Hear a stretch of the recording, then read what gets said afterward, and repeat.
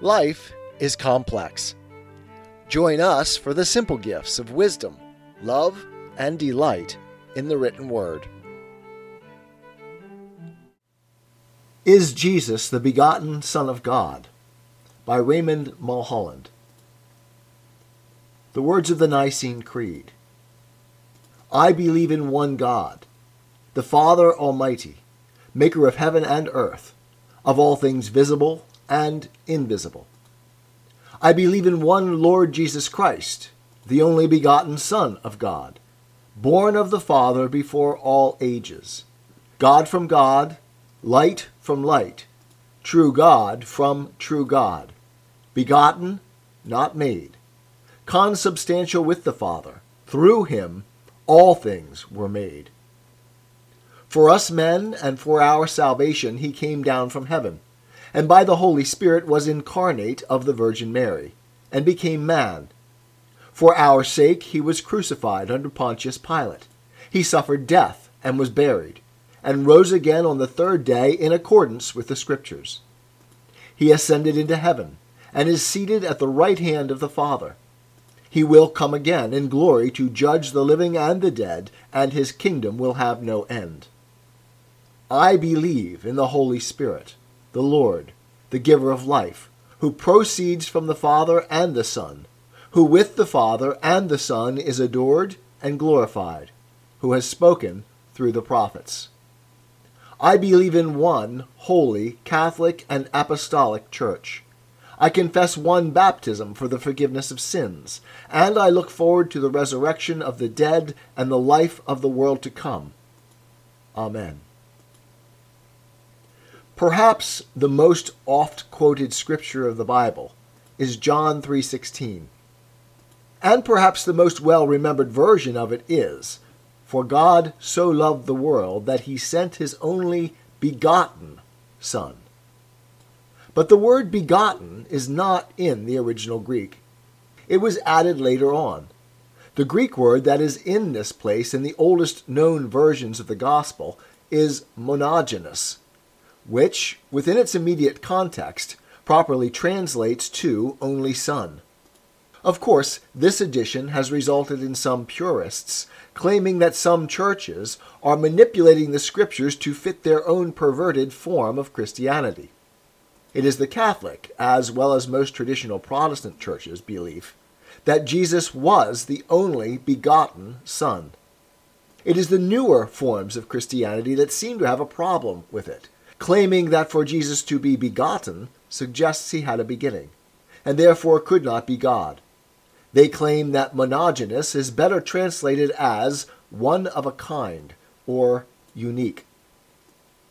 I, for one, fail to see how any Christian worthy of calling themselves that could deny the uniqueness of Jesus' relationship with God.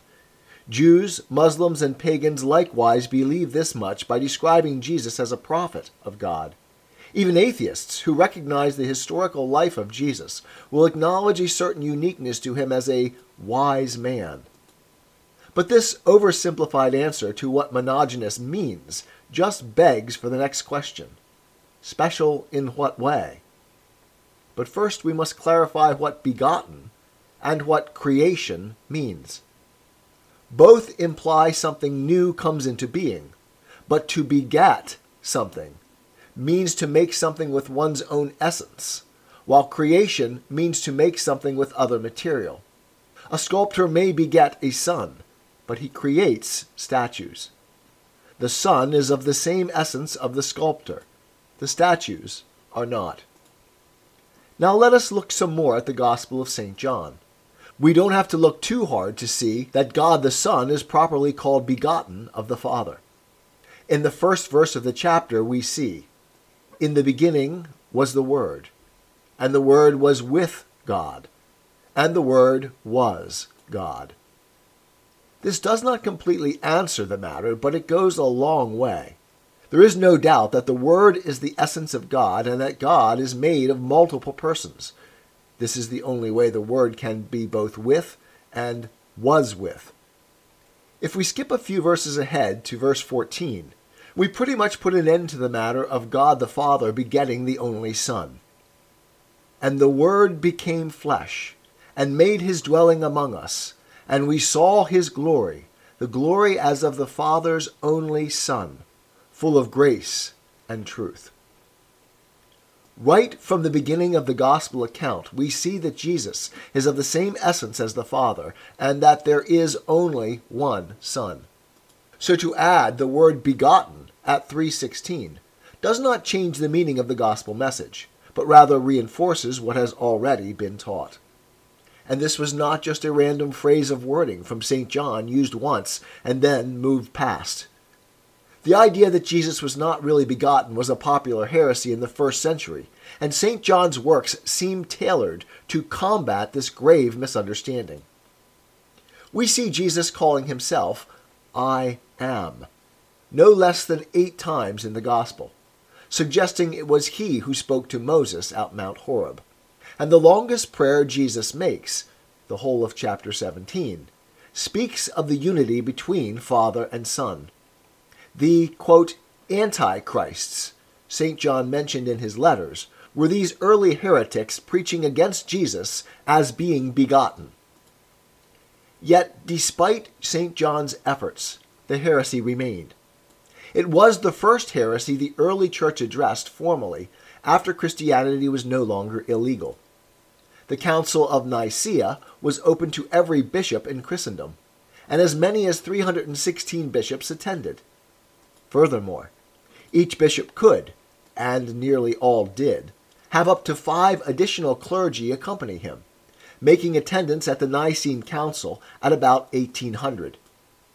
Countless uninvited clergy also attended on their own initiative. This council was put together by orders of Emperor Constantine, the emperor who legalized Christianity. It was perhaps the first time the whole church could come together and organize itself since the time the apostles spoke in tongues at the Pentecost. Acts chapter 7.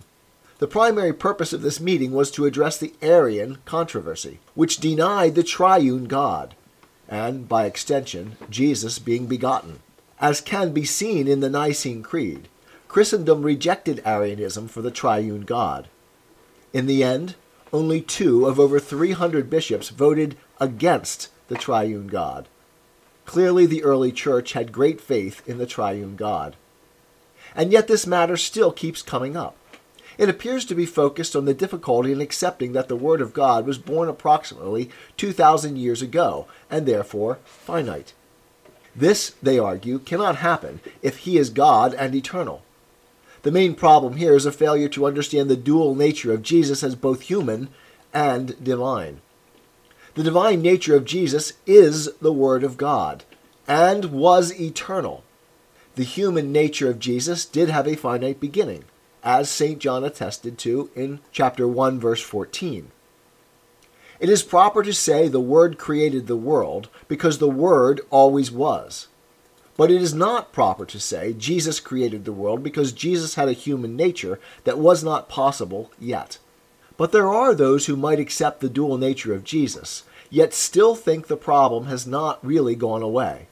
If the Father begat the Son, does that still not suggest the Father existed before the Son, and therefore the Son is still finite? This is a fair question, and the answer lies in the reality that Jehovah exists in. If we limit our thinking to time and space, then yes, we do have a problem. But Jehovah created time and space. Therefore, he transcends time and space. All moments are the same moment, and all places are the same place. This can be hard to grasp, but if one wishes to speak of eternity, then one must think outside mortal limits. This is, of course, a mystery, as our finite minds can never fully grasp this reality. But we can use a metaphor to at least understand a shadow of this reality. All metaphors break down at some point, but some are better than others. And perhaps the best metaphor developed came from St. Aquinas, who looked at the phrase, God is love, from 1 John 4:8. He noted that love can only exist by the will of the lover, the Father. And when it exists, there must needs be a beloved, the Son, and the love itself, the Holy Spirit. Since God is love, and God is eternal, all three persons must be present and for all eternity. This may be the best understanding we can have, short of the beatific vision. This essay was written by my good friend Raymond Mulholland. He would like to invite you to join him in his Facebook group 189 to discuss the Christian faith. You can find the link in this podcast's description. 'Tis the gift to be simple. 'Tis the gift to be free. 'Tis the gift to come down where we ought to be. And when we find ourselves in the place just right, 'twill be in the valley of love and delight. When true simplicity is gained, to bow and to bend, we will not be ashamed.